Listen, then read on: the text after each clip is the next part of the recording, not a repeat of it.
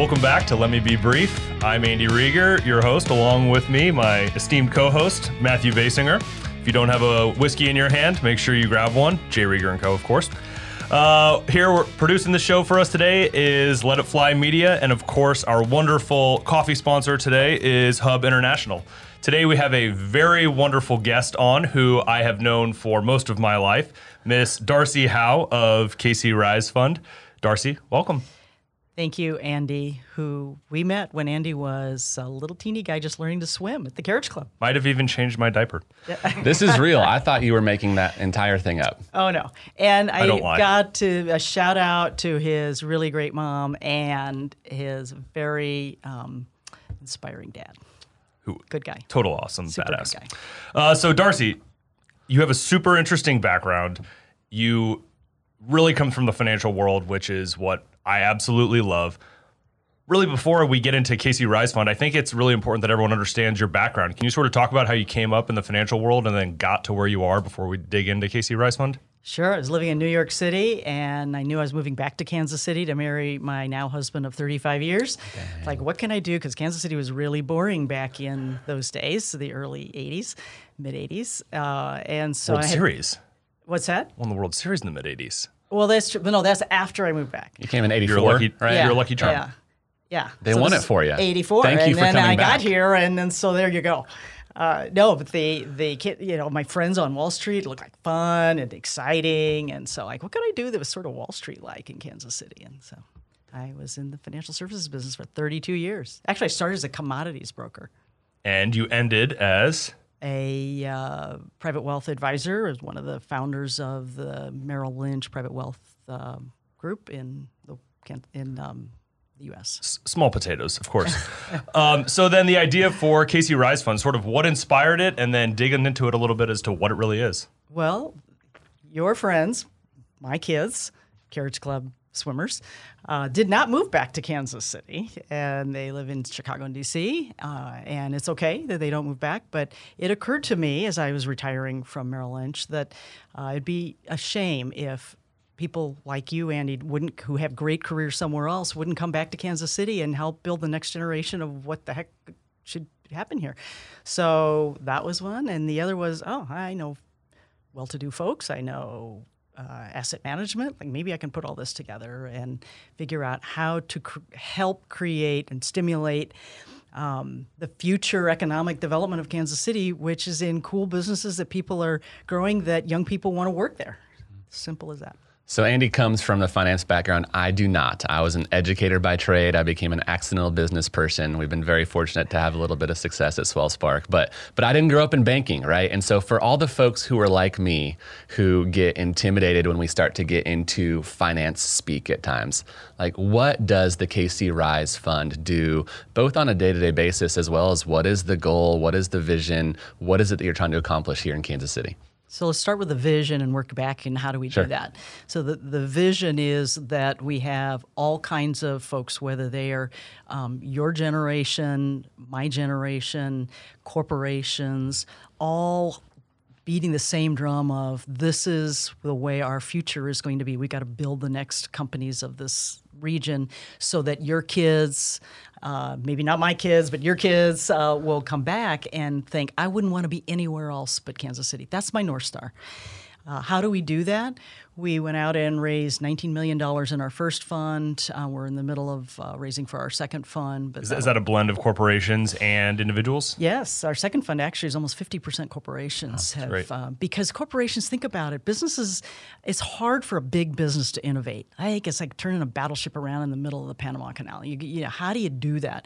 And little companies need customers, and they are really good at innovating. You guys know this really well. You've had here a pandemic, and you both have figured out how to innovate in your businesses. So much harder for bigger. So the bigger businesses are going, okay, you're right. We need to figure out what innovation is happening in our own backyard that can actually help us. And so we connect the dots. We are totally, if you say, what is our day-to-day work? We connect dots. We connect dots between resource people that young companies need, customers that they need, talent that they need.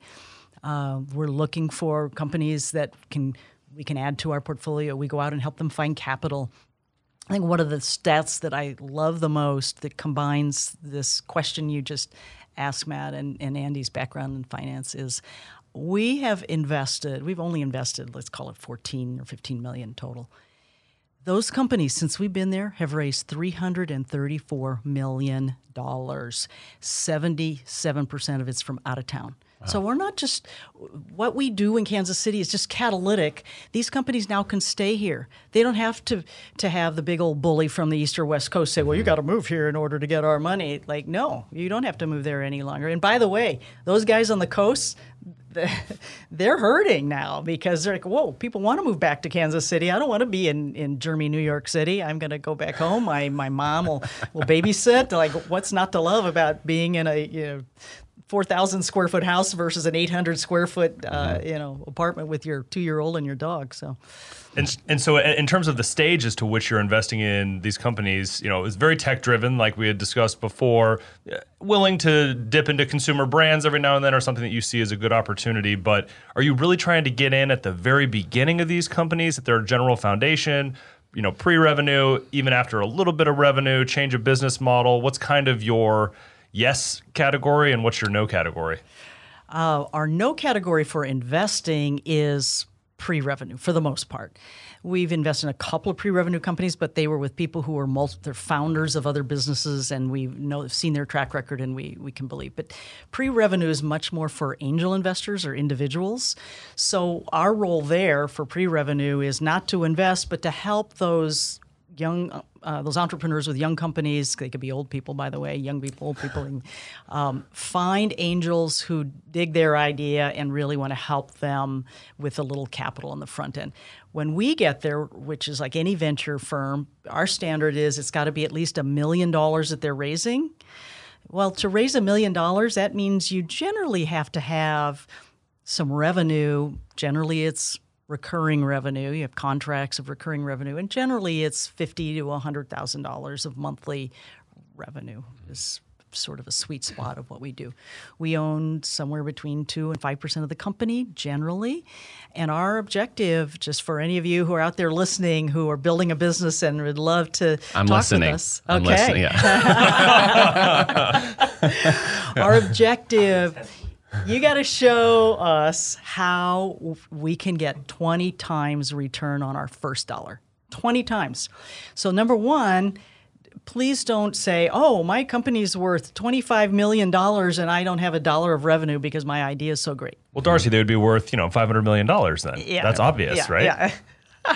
If we can invest in a company at $5 or $10 million valuation and then somebody buys them out at $200 million, our investors, we will be a top quartile fund in this country. What happens on the East and West Coast is they invest their first dollar at 25 or 30 million, and then it has to be $1 billion company in order for the math to work. So that's where Kansas City has such a competitive advantage is if we can get in early enough, but with enough validation that business has already kind of found some customers who are willing to pay them for that idea or product or service, that's really great. And there's two kind of things that you're accomplishing. One, you're trying to grow business just in general, right? You're trying to put capital into businesses and help them grow, but you're also balancing that with Kansas City. You're trying to grow Kansas City. Like, how do those two things intersect perfectly? I know that every situation is differently, but I guess if you're talking about these out-of-town investors, like, what's the reason for them to want to, how do you convince them to love this city well? They don't care about Kansas City for the most part. Sure. They care, can they find enough talent in Kansas City? That's the thing that they care about the most. If I'm a West or East Coast investor, Chicago, Dallas, wherever, and if I invest in this company and it stays in Kansas City, can they grow in Kansas City?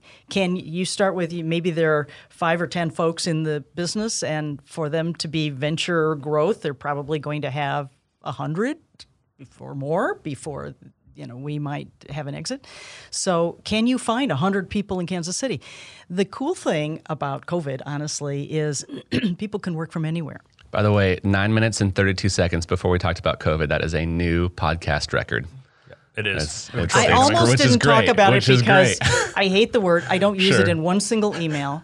It's probably because we've been drinking Rieger's Kansas City whiskey. We haven't. You keep lying. By the way, okay, that's the one, if you want to know what is my beverage of choice, I got to actually ask you what this, because I can't remember the name of it. my pandemic in this environment, that's the words I use, in this environment, when I've had a million Zoom cocktail with my friends from college and wherever else in our family, my go-to beverage was when I came through. And what is your pre-made that you put the orange in? I took the label off. I shouldn't have taken the Pendergast? Oh, the Pendergast, yes. That's been my go-to beverage. It's beautiful. It has that nice orange. It's got a good color. I like color, and it looks great in a beautiful glass. I use one of these big square ice cubes. And this is now everything J. Rieger & Co. makes is incredible. I cut you off though. You were talking. You were saying. I want you to finish what you were talking about. So they don't care. The outside money doesn't care about Kansas City. They just care, can you deliver what we need for the growth? And what they love about what they see here is we bootstrap longer. So you use your own money. You prove the idea longer. That's what's frustrating to entrepreneurs, honestly. Like, just give me the money, right? Just give me the money. I've got this great... It's hard. Even the angel in Kansas City are not real believers, because not believers in the idea that's not very well baked, because they haven't seen it much. So that's part of our mission is, let's go get some exits. We've had a couple in the fund already. We've had a 2x cash on cash return on some of the things that we've had sell already. It's too early. That's not what we're looking for. But that's the fact that people get money back and go, oh my gosh, I didn't throw my money down a rat hole. This was not the United Way investment of Help Kansas City. It was like, whoa, I'm a real investor and I'm going to get money back. We need more of those. And then people and corporations and family offices, they'll believe it in Kansas City when they see it more. And I don't blame them for being a little conservative in the way they're doing it. But that's my answer about the coast. What do they love about it? We bootstrap longer. The valuations are here. The talent is amazing. I've talked to West Coast founders I talked to one who 100% of his tech team turned over in 12 months. 100%. Like, how can you build culture and have a really great company? Turnover doesn't happen as much here. They love that whole Midwestern. We just work our rear ends off and do good things. Darcy, I work in the experience economy, and one of the things I just love to know, and it's a little bit of a bizarre question, but what's the coolest thing you've ever done? And the caveat, you cannot talk about marriage, you cannot talk about kids. I'm talking about like an experience that you signed up for, paid for, booked, something like that. What is the neatest thing that you've ever had a chance to do? It involves kids. No, so bring it. Yeah, it's fine. Yeah, it's okay. But yeah. It was cool in the sense that so I love to ski, and our son Andrew loves to ski. Actually, both our kids do.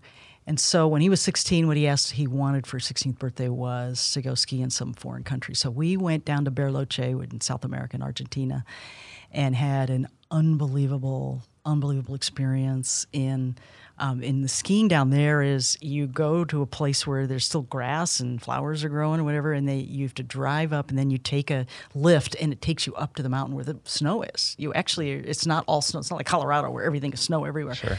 And that was the first time I'd ever seen something like that. And so to be in a place where people weren't speaking that much English, and it's just and I hate, I know you talk about kids, but there's something about that single parent with one kid that you're doing something outdoors that's foreign, and did a similar kind of thing in Zermatt with our daughter. I love it. I just went camping with my 6-year-old for the first time. And when I said not talking about kids, like a lot of people are like, oh, the best thing I've ever done is having kids. And that's the answer I'm trying to. So I love it.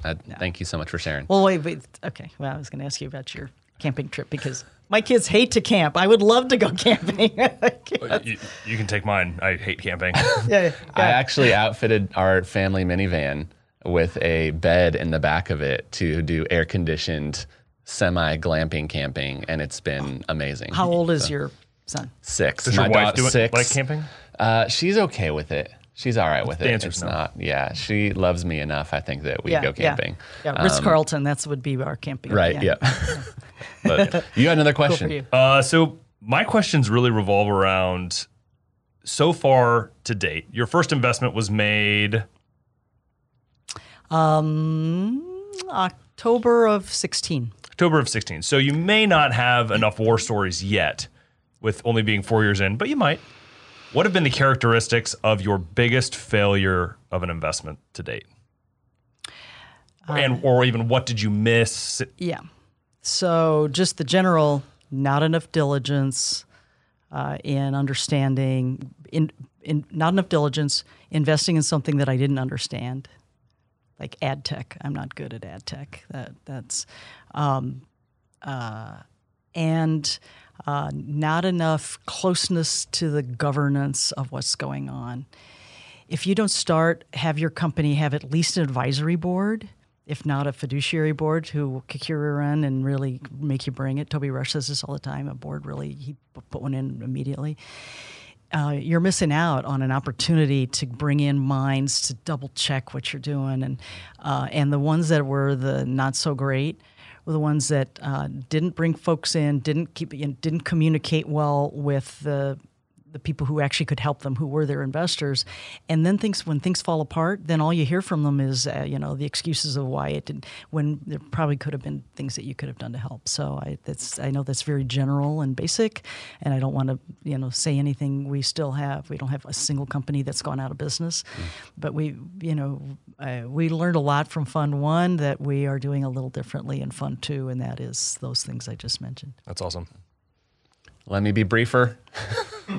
Let me be somewhat brief. Darcy, again, thank you so much for making time. Look forward to getting to know. Outro, no, I'm outroing. Let me be more brief. Let me. These are the outtakes. Thank you. Outtakes. It's great to meet you. Let me thank you too for doing the things that you're doing to really make Kansas City a cool place where everyone does want to come back. That's why I'm wearing my Back to KC t-shirt, by the way. That's right. Go Sporting KC. Go Chiefs. Go Royals. Go Rieger. Drink Rieger. And wash your hands with sanitizer. It's awesome. Well, wrap it up, Andy. Darcy, we'll do a really long podcast sometime and dig really, really deep into the financial world of everything that goes on with the fund. But thank you for being here with us today. I always love seeing you.